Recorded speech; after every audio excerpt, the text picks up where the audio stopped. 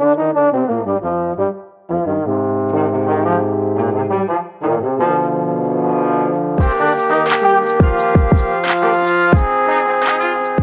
I'm talking to Katherine Angel, author of Tomorrow, Sex Will Be Good Again. Katherine Angel is the author of Unmastered, Most Difficult to Tell, and Daddy Issues. She directs the MA in Creative and Critical Writing at Birkbeck, University of London, and has a PhD from the University of Cambridge. In this elegant, searching book, spanning science and popular culture, pornography, and literature, debates on Me Too, consent, and feminism, Katherine Angel challenges our assumption about women's desire. Why, she asks, should they be expected to know their desires? And how do we take sexual violence seriously when not knowing what we want is key to both eroticism and personhood? Thanks for taking the time to chat, Katherine. Sure, happy to be here. I want to start off by sort of making a clarification for the listener, as you similarly do at the start of the book for your readers, which is to address that this conversation is not intended to encompass all aspects of gender and sexuality. It's largely heteronormative. There are other great scholars doing the work to shape this conversation outside of this sphere and is less so explored in this book. You begin the book by acknowledging the ways in which contemporary society emphasizes female consent. Yes means yes, no means no. You explore the limitations in defining consent in this way. Basically, you're asking, why should a woman always know what she wants? And kind of criticizing a narrative that demands the certainty. So there's this sort of existentialism behind your interrogation, the idea of why should a woman have to fully understand herself, arguably a thing that is like all of our life's work, in order to access pleasure. You refer to this as the heavy burden of speech on women, but you also emphasize the power of female narrative. And I think someone hearing this argument, who is potentially disagreeing with this argument, would ask how to reconcile that. Like, yes, women should not be expected to carry this burden of speech, but also a woman's voice is fundamental. And so I want to ask you how you would respond to that interrogation. Sure. I mean, I think it's really important that that women are allowed, obviously, to speak, and that we should be absolutely, making space for women's voices in the public sphere, and for women to speak about their experience of life, and including of sexual violence. But my reservation, especially in the wake of Me Too, was about feeling that it was almost as if women had a duty to tell their kind of, terrible, traumatic stories in order that a sexual culture might sort of be improved. And the reason that disconcerts me so much is that I think it repeats this gesture that we tend to fall into, even in very well-meaning contexts, which is to place the burden on women to kind of bear the ethical problem, to sort of articulate the ethical difficulty, and to speak and act in such a way that we might ourselves overcome the problem of sexual violence. And that's where my critique of consent comes in, which is that, consent is an absolute given as far as I'm concerned. Consent is the bare minimum for sex, and consent education is absolutely vital.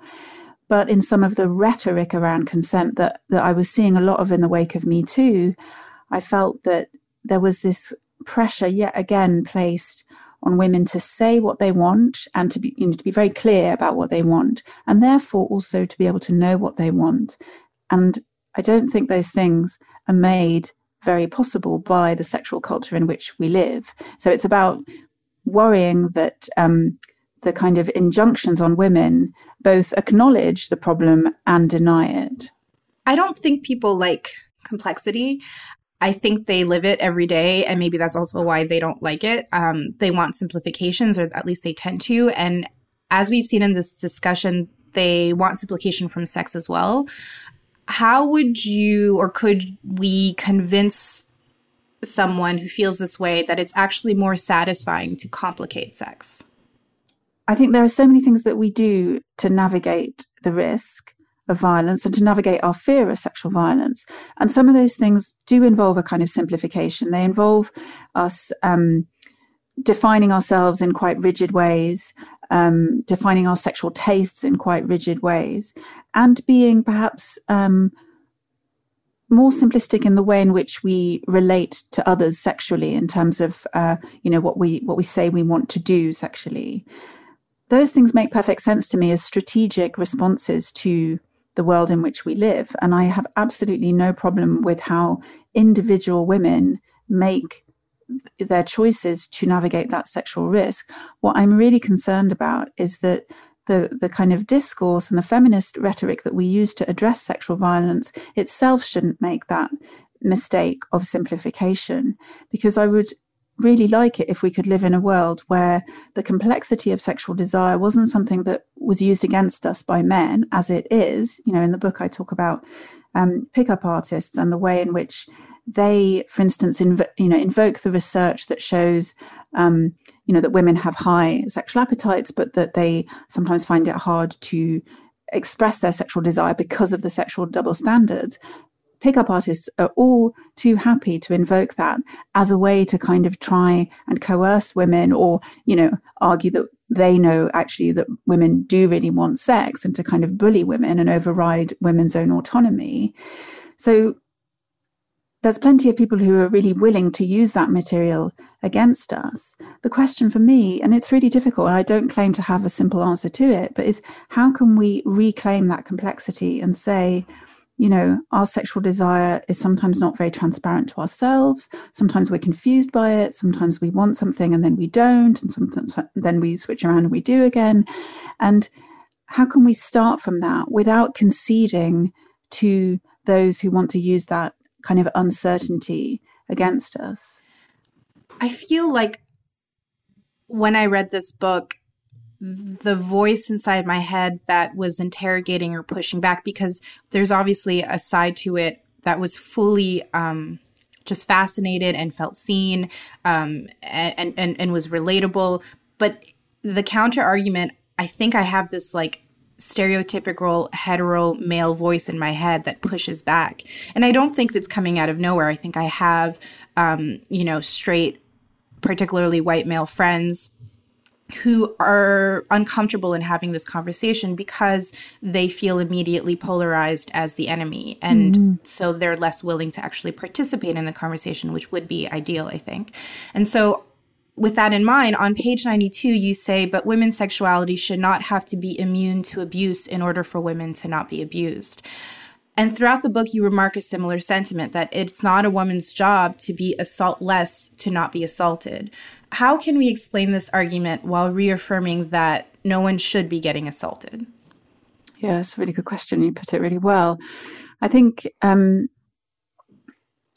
skeptical of narratives that just enact a kind of simple reversal, right? So on the one hand, I'm saying that, the burden shouldn't be on any of us to have a sexuality that can't be abused or exploited, because actually sexuality is open to abuse, because, the experience of having sex and the experience of pleasure makes us vulnerable. But equally, I don't want to just flip that and say, therefore, the problem is just about teaching men not to sexually assault women. I mean, obviously, men should not sexually assault women. The question is, why do men sexually assault women, and how could we try to, include them in this effort without, falling back on individualizing the risk on women? Are you being confident enough? Are you behaving in the right ways? And I do really feel that, one of the chapters is on vulnerability. And one of the issues is how we think about vulnerability. We think of women as quintessentially vulnerable, and we are statistically vulnerable to sexual violence, and, women's socioeconomic status, their race, all kinds of other things intersect with gender in order to make them much more susceptible to forms of violence and aggression. But I want to refuse the equation I think that we often make in our minds, which is that vulnerability itself is the problem. And part of what I want to do in the book is also suggest that that we don't buy so readily the lie that men are not vulnerable, because I think that so much violence that comes from men is in fact rooted in their management of their own vulnerability. Vulnerability for men is so stigmatized.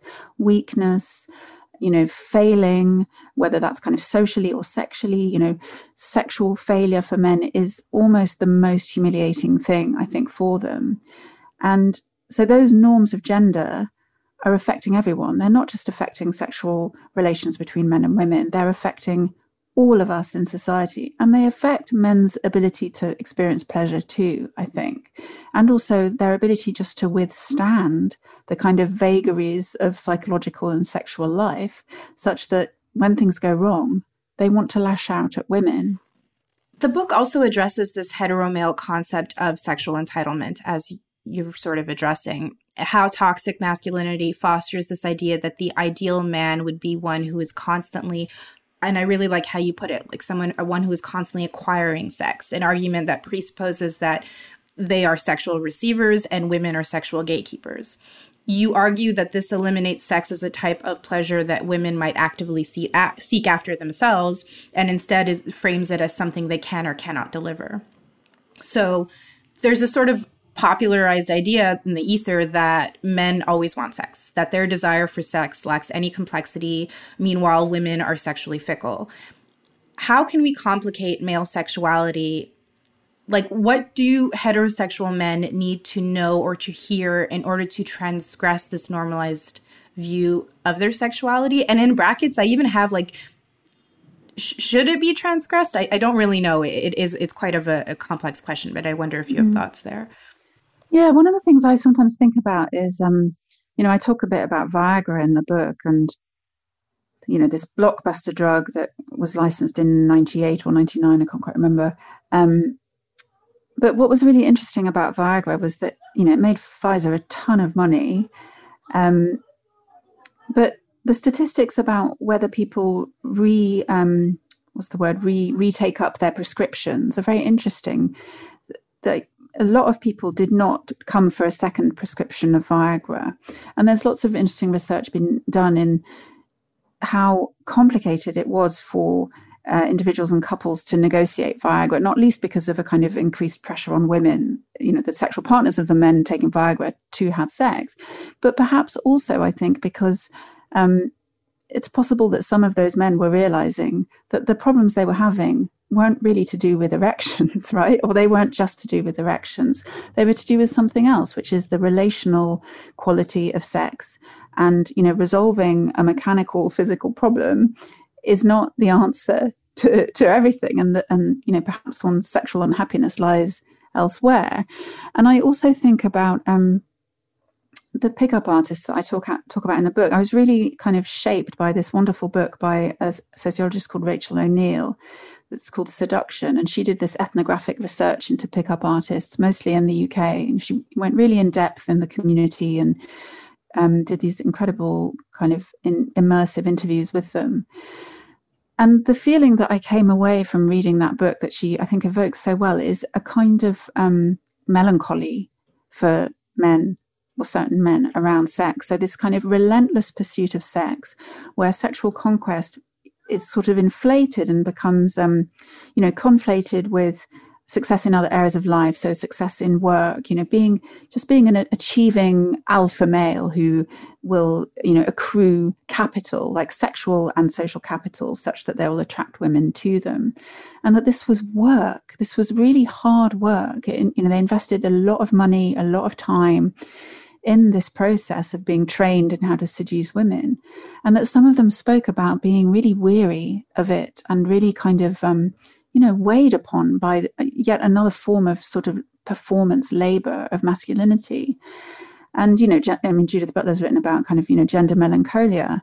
And I think that it is really useful to think about heterosexuality, especially as, a really overwhelming and heavy series of norms for both men and women that are about this ever receding horizon of perfectibility that of course you're never going to reach. And then of course your experience of sex is one inherently then of sort of disappointment and constant feelings of failure. For women, because, we're never perfect enough, we're never sexy enough, we're never thin enough, or whatever the pressures are.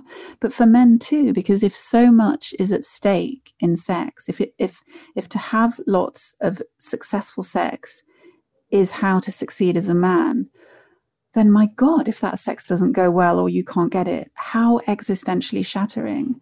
And that seems to me so painful. And I in the book, I try to tread this, kind of tightrope where I want to be really clear that I do not think women should be individualized for sexual violence. And I'm pointing to the ways in which some of our really well-meaning rhetoric around consent effectively does that inadvertently.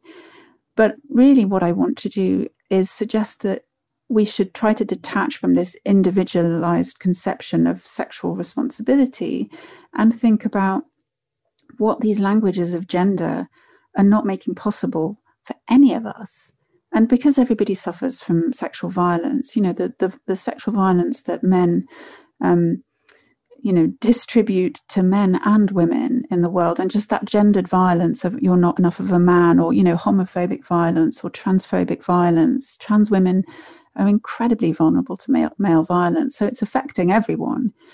That's the root, I think, of so many of these things. And wouldn't it be great if we could just shake loose some of that?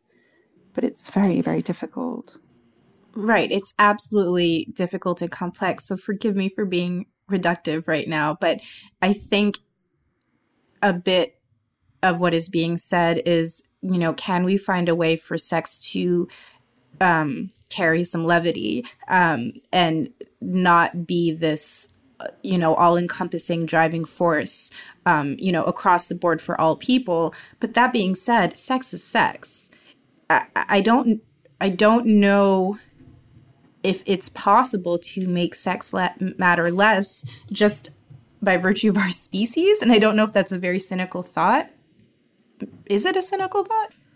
I don't know that it's cynical. No, I mean, that's the thing, isn't it? Sex does matter to us hugely, partly because it is such an incredible vehicle for pleasure. And pleasure is, what we sort of get out of bed in the morning for, as well as, getting into bed some of the time.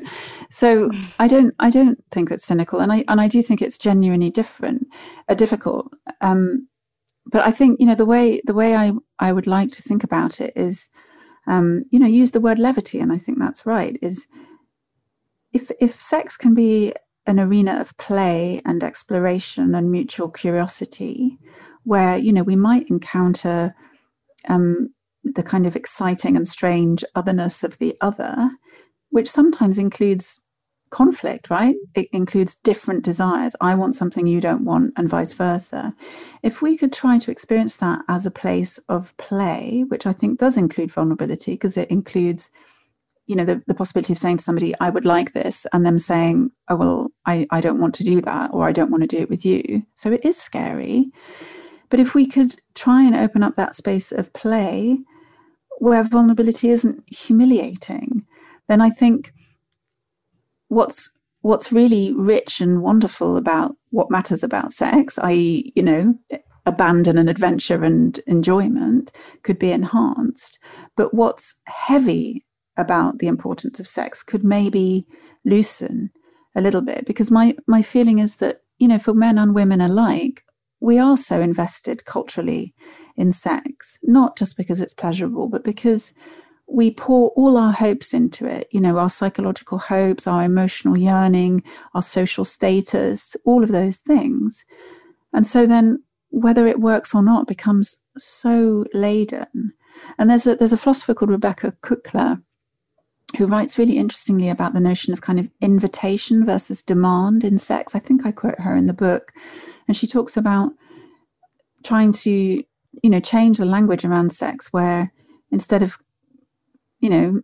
some men kind of tending to experience sex as a demand that must be satisfied, could it be reformulated as an invitation? And when you invite somebody to do something, there are certain norms around how they respond. They can turn it down, but they're kind in the way that they turn it down. Whereas if somebody demands something of you, you might feel that you just need to reject them because you experience it as invasive.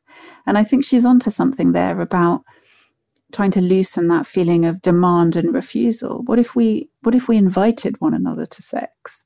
That immediately would be more pleasurable. And the ability to be kind, I think, goes back to your argument about the limitations, straight men have when it comes to the pressures that are put on them with sex. If you can be kind, that means that you're not angered by rejection. You don't read it as an insult to your personhood or to your value. That perpetuates kindness. I think a really wonderful thing about this book, which I just really, really loved, is it does open up sort of an avenue for progress. I don't want to say solution because it's certainly not an easy question. And it does so in, a kind of popular understood way, especially with the works of I think Esther Perel and popular theorists like that. It distinguishes between sex and desire, or rather emphasizes the importance of desire when it comes to sex. So you go at length in the book to outline why sex cannot be defined by or limited to physiological responses. In a really fun example that made me laugh out loud, you point to a study that surveys the physical reactions from a male viewing erotic subjects versus a female viewing the same thing. And it's in fact the female that is consistent in their erotic response, whereas the male can feel uncomfortable and stymied depending on what they are viewing. And I think this reveals that sex is as much, if not more, a mental act rather than just a physically stimulating act, especially for women. And then I think the common response from the public would sort of say, yeah, okay, so I hear you, so it's all about balance. But reading this book, I found myself wondering if it really is about balance or if a hierarchy is actually more helpful. If erotic thought should precede physiological want, maybe instead of defining sex by our bodies, we can define it mentally. Is that possible? I feel like all of my questions are is this possible? I think that research is so fascinating, and there was a lot of media kind of interest in it, and it's primarily associated with a researcher called Meredith Chivers, who, herself is very careful to say that physiological response is not consent. It's not giving somebody permission. If you're wet, it doesn't mean you necessarily have agreed to have sex. And she's very nuanced on this stuff. But the take-up of it in the media was very excitable, and it was very fascinated by this idea that women's bodies respond with physiological arousal to everything, including animals having sex, whereas men, it aligned with their stated sexual preference. And there's various ways to read that. Some of the readings of that is just that, women, we're more perverse than men, we're up for anything. And interestingly, pickup artists do invoke that research and kind of say, oh, women, they're crazy for sex. It's just that they have to say no to sex to save face, to not be slut-shamed. And they're not entirely wrong about that, right? Women do manage their expressions of sexual desire because they know they can be slut-shamed, and not just slut-shamed. They can be blamed in rape trials. And, men can be exonerated through evidence that a woman is, quote unquote, promiscuous. So pickup artists aren't wrong about that. But of course, they use that to really worrying ends, which is to kind of give primacy to the body and to say that, we can read somebody's desire from their body. That's very dangerous, in part because we know that victims of sexual assault can experience physical arousal in response to sexual assault. They can also experience orgasm, which is a sign that the body, we can't read things reliably off the body. The body is a physiological organism that does certain things, but that how we feel about sex is just as important, if not more, than our bodies. Countless women in research show that, for example, it's interesting with postmenopausal women. In lots of studies of postmenopausal women, there are problems with, lubrication and just the hormonal changes in the body, but it doesn't necessarily equate to lack of pleasure or lack of sexual interest. Like, the body and the self can detach or disarticulate in these really interesting ways. But the question is what we do with that information. And my critique of the way in which, some of the take-up of this kind of research happens is that we want to imagine, I think, that we can study the sexual person as distinct from the culture. That, we can do these laboratory studies and get to some kind of truth about sexuality through lots of complicated measurements. But we are only ever sexual beings in a sexual culture. We can't study the human outside of the culture. And the culture is a culture that privileges male desire and pleasure, that shames women for their sexual desire while also demanding their sexual desire so that they keep themselves safe and that men don't misunderstand them. And those paradoxical conditions and the sexual violence that abounds, I think, makes it very difficult for women to know what they want and to express what they want. So I'm really skeptical of the investment that we pour into scientific research about women's bodies, and not least because, what I feel in my body is just only half of the picture. What I feel in myself, my whole self, and about this particular relationship or about this particular sexual act is a whole complex picture that is always embodied and situated as well in relationship to others and the people around me. So I'm really curious about why we're so invested in reading the body. Were these questions initially running through your head in the wake of the Me Too movement? Because, as two people who identify as women, we were bombarded in that moment with news of our sexuality, of sexual violence. And I'm sort of wondering what your response to that bombardment was. I was really agitated by it, I think. I was kind of fascinated and horrified, like a lot of people were, I think, by the unfolding Weinstein story. It was just monstrous and kind of, frightening and just extraordinary.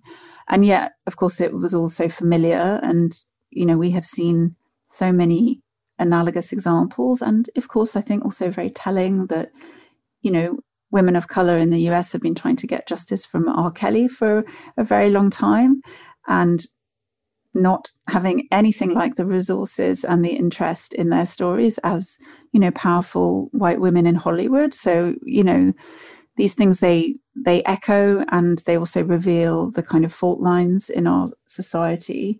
But I found it very difficult because, listening to the coverage and constantly, as you say, this bombardment of stories, you just switched on the radio or you looked at Twitter and, oh my God, again.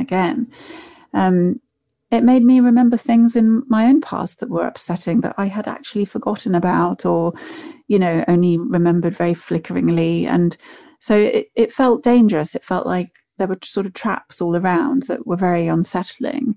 And I was also very kind of fascinated by the spectacle of it, by the way in which, there were interviewers who literally put microphones in front of women and said, have you been sexually assaulted? Live on the radio or whatever. Again, this sense that tell us your stories, that I think the figure of the narrative and the story in feminist politics is so interesting. There's a wonderful book by Tanya Sarizia called Speaking Out that's about the politics of narrative in rape activism. And the demand that we tell our stories is so double-edged because I think it's vital that women tell their stories if they want to tell them.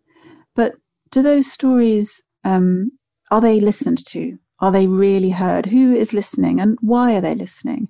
And some of the time we listen because it's a spectacle. We're fascinated by it. And, especially in the case of Weinstein, it was so kind of horribly theatrical.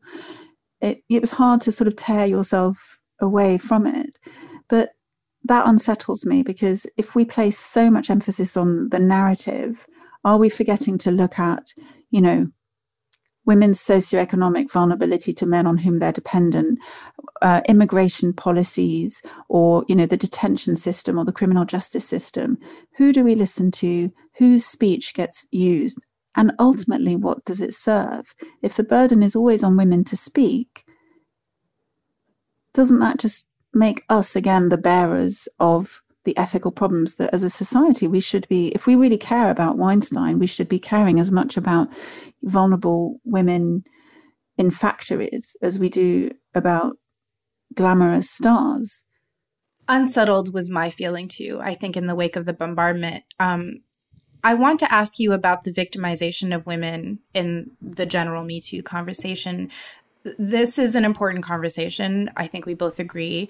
But I think, unfortunately, the dialogue has largely focused on women's sexual pain rather than their pleasures, sexual pleasures. You know, girls are always susceptible to violence. And while I don't think it's a conscious intent of the origin of this social conversation, I do think it's unfortunately largely, and in part because of the theatrics that you point out and how it was received and how the message is being sent out, it's unfortunately largely limited women as being powerless. And that unsettles me. How do we address the rampant sexual abuse of women without victimizing them? I think that is such a big question. And I think I quote feminist writer I never know how to pronounce her name, Anne Snitov, I'm not sure how she pronounces it, but she, in an interview looking back on her long kind of decades of activism and feminism, she says, you know, how do we draw attention to sexual violence without scaring the hell out of ourselves? And I think about this all the time, you know, in my own writing, in my own thinking, focusing on sexual violence, thinking about these kind of questions. How does that interact with a desire to keep women in their place? You know, how the increasing awareness about sexual violence can sometimes act as a warning to them and as a mechanism for protecting women, but also to keep them small and to discourage them from traveling on their own or taking risks. And that is an extremely painful and complicated thing, I think, for a lot of women. Again, partly because if something goes wrong, it's us who get blamed. So I really don't know quite how to answer that question, but I think it's so important to try and keep several things in mind at once, you know, to try to really keep the complexity inside ourselves, which is that women are disproportionately subject to sexual violence, and things don't tend to go well for them when they try to get recourse for that violence. However, we don't want to let the facts of sexual violence and this kind of overloading of narrative about how susceptible we are to it to curtail our possibilities for pleasure in life. And I feel like I will always defend anybody's pursuit of pleasure, even if that places them at risk, which inevitably it will, because we live in a violent world. And I think, you know, you talk about girls and young women, and I think it's such an issue when you think about, you know, teenage girls and all the kind of weight of hope and sort of fetishization of, you know, female youth that is placed on them in often really awful ways. But, you know, I remember what it was like to be a teenage girl. I thought about sex all the time. I was so keen to explore this world. I was so interested in it.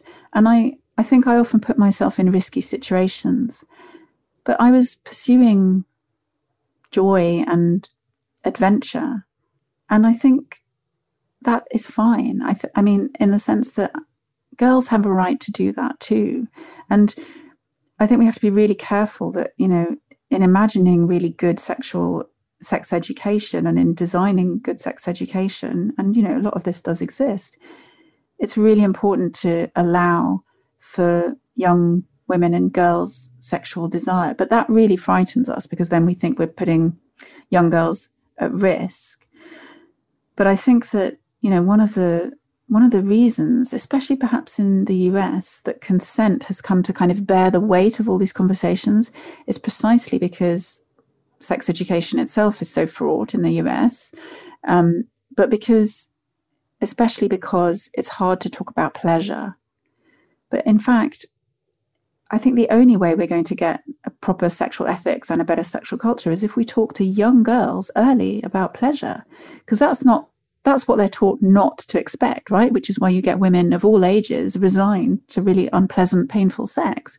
Whereas if we taught girls that they too deserve joy and sensation, then perhaps the culture would change.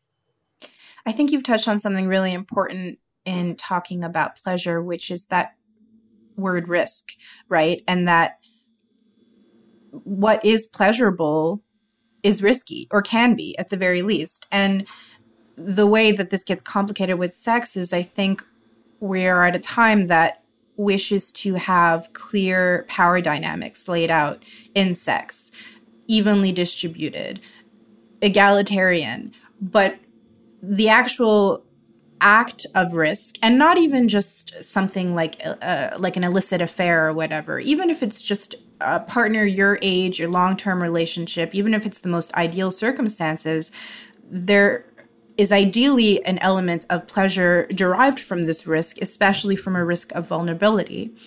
And so I guess I want to know how to communicate to the public that it is okay for sex to be risky. Like, women don't need to always know what they want, but do they always need to want something that is without risk? Right? I think these are the questions that your book raises wonderfully. But I also want to talk about perversity. You distinguish between desire and sex in the book, and I think that's fundamental, as I've said. When you're asking for us to complicate female sexuality, does this in a way ask to permit female perversity? Like, talk to me about a space where a woman can be permitted to want something perverse. And I don't mean, like, again, an illicit affair or infidelity. I mean the kind of perversity that men are not only allowed, but kind of comically expected to inhabit. I'm asking this with the understanding also that sex is inherently perverse. It's natural, but it is also perverse. So how do we carve out this space where women are permitted in that perversity? Or is that going like 3 steps back?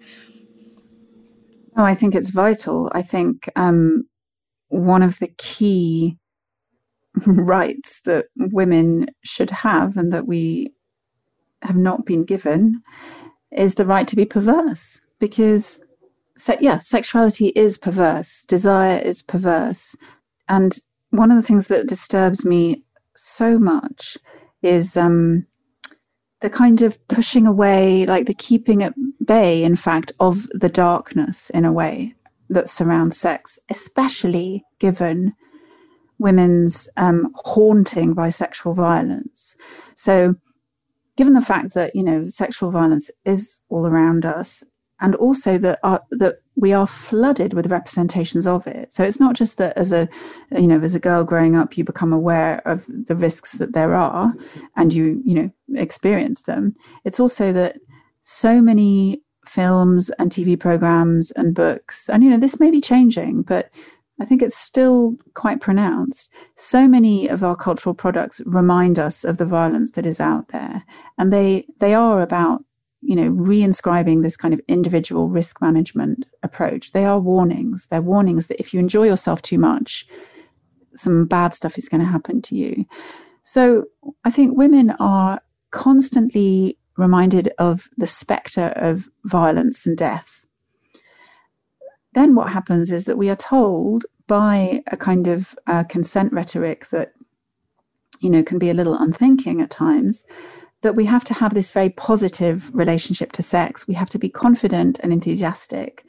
And we have to be that partly because we want to be good feminists, right? Because in the sort of last few decades of feminism, there has been this strand, which is that, you don't want to be the victim. You don't want to be vulnerable. You don't want to be whiny and complainy. You want to be able to assert what you want, push back against pushy men, and pursue sex yourself, be a good sex positive feminist.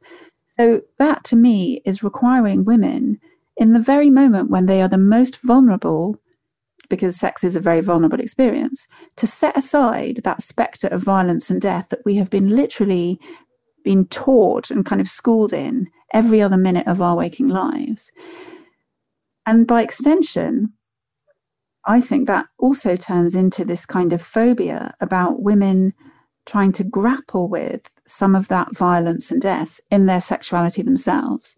So, there's a long history of thinking about sexuality and orgasm as a form of kind of death, of ego death, or of, the kind of obliteration of consciousness or something.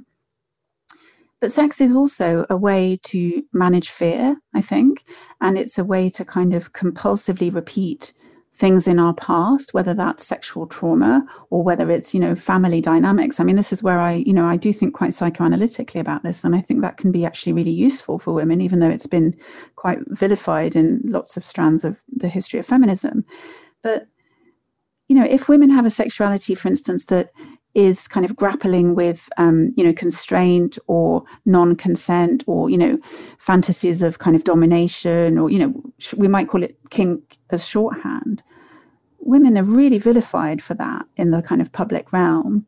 And men also abuse that. You see that in the kind of the rough sex defense that, there's lots of talk about at the moment in Britain. I'm not so sure about in the US, but, men who essentially are physically violent to women in sex and then say, oh, it was kink gone wrong. All of this, I think, creates a kind of denial of the fact that, of course, sex is a way to try to interact with our fears about vulnerability and release and pleasure. And sometimes, for some people, that takes the form of literally enacting it, enjoying being tied up or enjoying tying someone else up. I think sex is really profoundly about death all the time. But that is something that is very, very difficult to talk about and that women get sort of stigmatized for, which I find just, like a double injury and insult. Because I spend my whole life thinking about all the kind of violence and death that is on my TV screen and that is lying in wait potentially out there because of this violent world that we live in. And then you're telling me that my sexuality has to be this kind of just purely kind of jolly, positive, confident space. No, sex is about trying to address the kind of deep, difficult things in ourselves. And everyone should have the right to try to process those things as long as they are doing so consensually and respectfully with their sexual partners. So it's, I want to make a plea for sex remaining a dark and complicated space, because of course it is. How else could it not be? Well, so on page 30, you say the attachment to consent as the overarching framework for thinking about good and bad sex amounts to holding on to the fantasy of liberalism, in which, as Emily A. Owens puts it, equality simply exists. Power dynamics are arguably an integral aspect to sexual pleasure. Darkness and lightness, that interplay, is arguably an integral aspect to sex and vulnerability for both or many parties. And I'm asking if we even want sex to be power dynamic free. Would it still be sex if it was utopian and egalitarian? Yeah, that's a really great question. I mean, so in that section of the book, when I quote the wonderful scholar Emily Owens, she's sort of talking about the way in which the fantasy of consent as being the place where we can sort of solve all the problems of sexual culture is problematic because it sometimes just wishfully overlooks the fact that power imbalances exist. And she talks a lot about the relationship between race and sexuality in really beautiful ways. She's an amazing writer. And so, part of my argument is that consent, is an absolute given, and the law about consent should be got right. But if we invest too much hope in the legal concept of consent, we're actually forgetting that there is this area of sex which may fall short of being assault, but which is about abuses of power and the exploitation of imbalances of power. So there's lots of sex that I think, would be legally classified as consensual, but that leaves women feeling absolutely kind of taken advantage of and undermined and bullied because, often because of their socioeconomic vulnerability or because of domestic violence, women agree to sex all the time that they don't want to have. And that's a huge political problem. But as you say, you raise this question of, does good sex have to be devoid of power imbalances. And my take on that is that, if sex is about the encounter between one and another person or other people, there's always going to be a kind of negotiation, because you are different people and you have different histories, you have different desires, you have different hopes and different vulnerabilities. And it will always be a kind of attempt to find a way through that difference and the encounter with the other, which is, the encounter with the other is profoundly existential and often very destabilizing. And for some people, it brings out, a tremendous amount of hostility and the need to dominate the other and override the other's wishes. And obviously that's a form of wrestling with power that, ideally wouldn't happen. But I think I don't really, I think I say at the end of the book, I don't really believe there's a world which is devoid of those negotiations of power, just because we come to one another and to the people in our lives with hopes and desires. We're always projecting our own desires into the other, and then we have to deal with the fact that they do that to us too. And so there is always the potential for conflict and misunderstanding, I think, and that is part of what we should ideally teach people to be able to negotiate well. That's, it's not a ground for saying, oh, there's always going to be manipulation or abuses of power. No, but it's a ground for saying the encounter with the other is profoundly difficult. And that's where, maybe where good sex could emerge, is if we could try to understand better what we bring to our relationship with the other, what we bring from our culture and from our individual history, and how to explore that space without trying to kind of crush the other's desire, or even to just completely submit to the other's desire. How could we try to have a conversation about how those two things might interact in a way that could be joyful? Understanding that vulnerability is key to allowing yourself to be open to the possibility of both pleasure and pain. So if you want to experience joy, you need to teeter on that line that also opens you up to the possibility of pain. On page 96, you say, sex, if we are lucky, is not just exciting and satisfying. It also touches on our deepest fears. I want to say it again. Sex, if we are lucky, is not just exciting and satisfying. It also touches on our deepest fears, our deepest pains. Does sex always have to be good? Should it be? It's such a great question. That's such a great question. It's the I closed your book and that's what I was asking. I love that question. Of course, the obvious answer is like sex, it should always be good. We should always come away from sex feeling amazing and great and fulfilled. Of course, that is not going to be true. And not just, I think, in a sort of resignation to the difficulty and pain of sex. No, but also because sex does many things for us. It does things in our relationships. It does things for the people we love. Sometimes people do give sex to their partner. I'm very reluctant to use that turn of phrase, actually, but sometimes you don't want sex in that kind of like, oh my God, I really want sex, and the thing I want to do most right now is to have sex. Sometimes you come round to sex, or sometimes you have a sexual experience that isn't great in some ways, but that might have fulfilled some other need in other ways. And I don't want to dismiss that or characterize that as inherently bad. I think that, sex is a kind of, it's a physical act, but it's also, a psychological and an emotional act. And we're doing something very, very complex when we enter into sexual relations. And so I am skeptical of the kind of, the portrayal of sex that happens like a lot in women's magazines, which is like, okay, your aim is to have the best sex of your life, where like you reach, you have 10 successive orgasms and everything is completely amazing. I think that is its own, obviously that's its own kind of burden, the idea that sex has to be kind of mind-blowing every time. So I want to kind of, both like express a sort of utopian wish for like more pleasure, because, you know, women really don't have enough pleasure. I think, you know, the research on that is staggering, and it's very upsetting, like the low bar, you know, that women have in terms of expectations for sex. And the difficult experiences they have, you know, the high rates of sexual pain, and it's really disheartening. So on the one hand, I want to say, you know, just more pleasure, more great sex. But I do think part of the problem is this investment in sex as the be all and end all. And, you know, it's paradoxical. Sometimes you can have sex that is like physically great, but leaves you feeling empty and dead inside.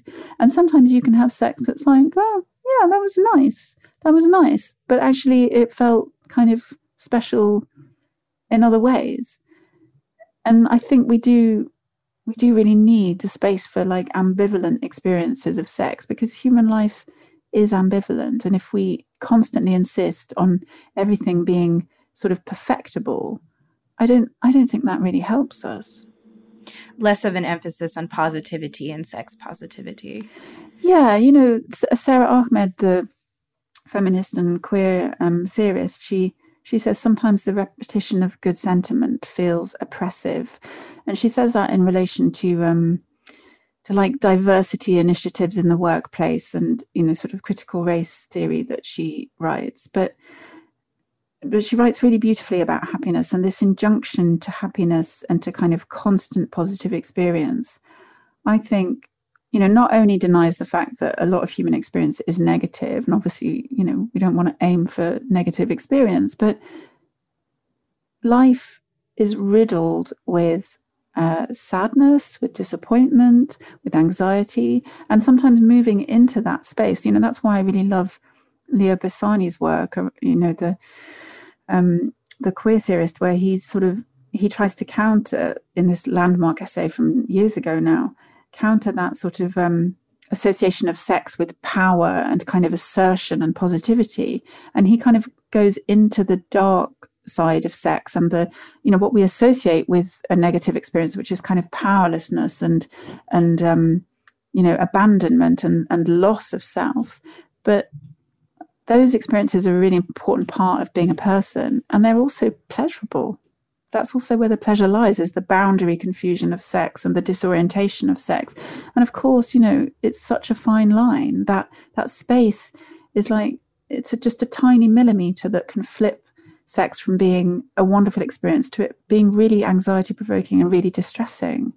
But that is something I think we have to contend with instead of denying that it's the case. Thank you so much, Catherine. This was wonderful.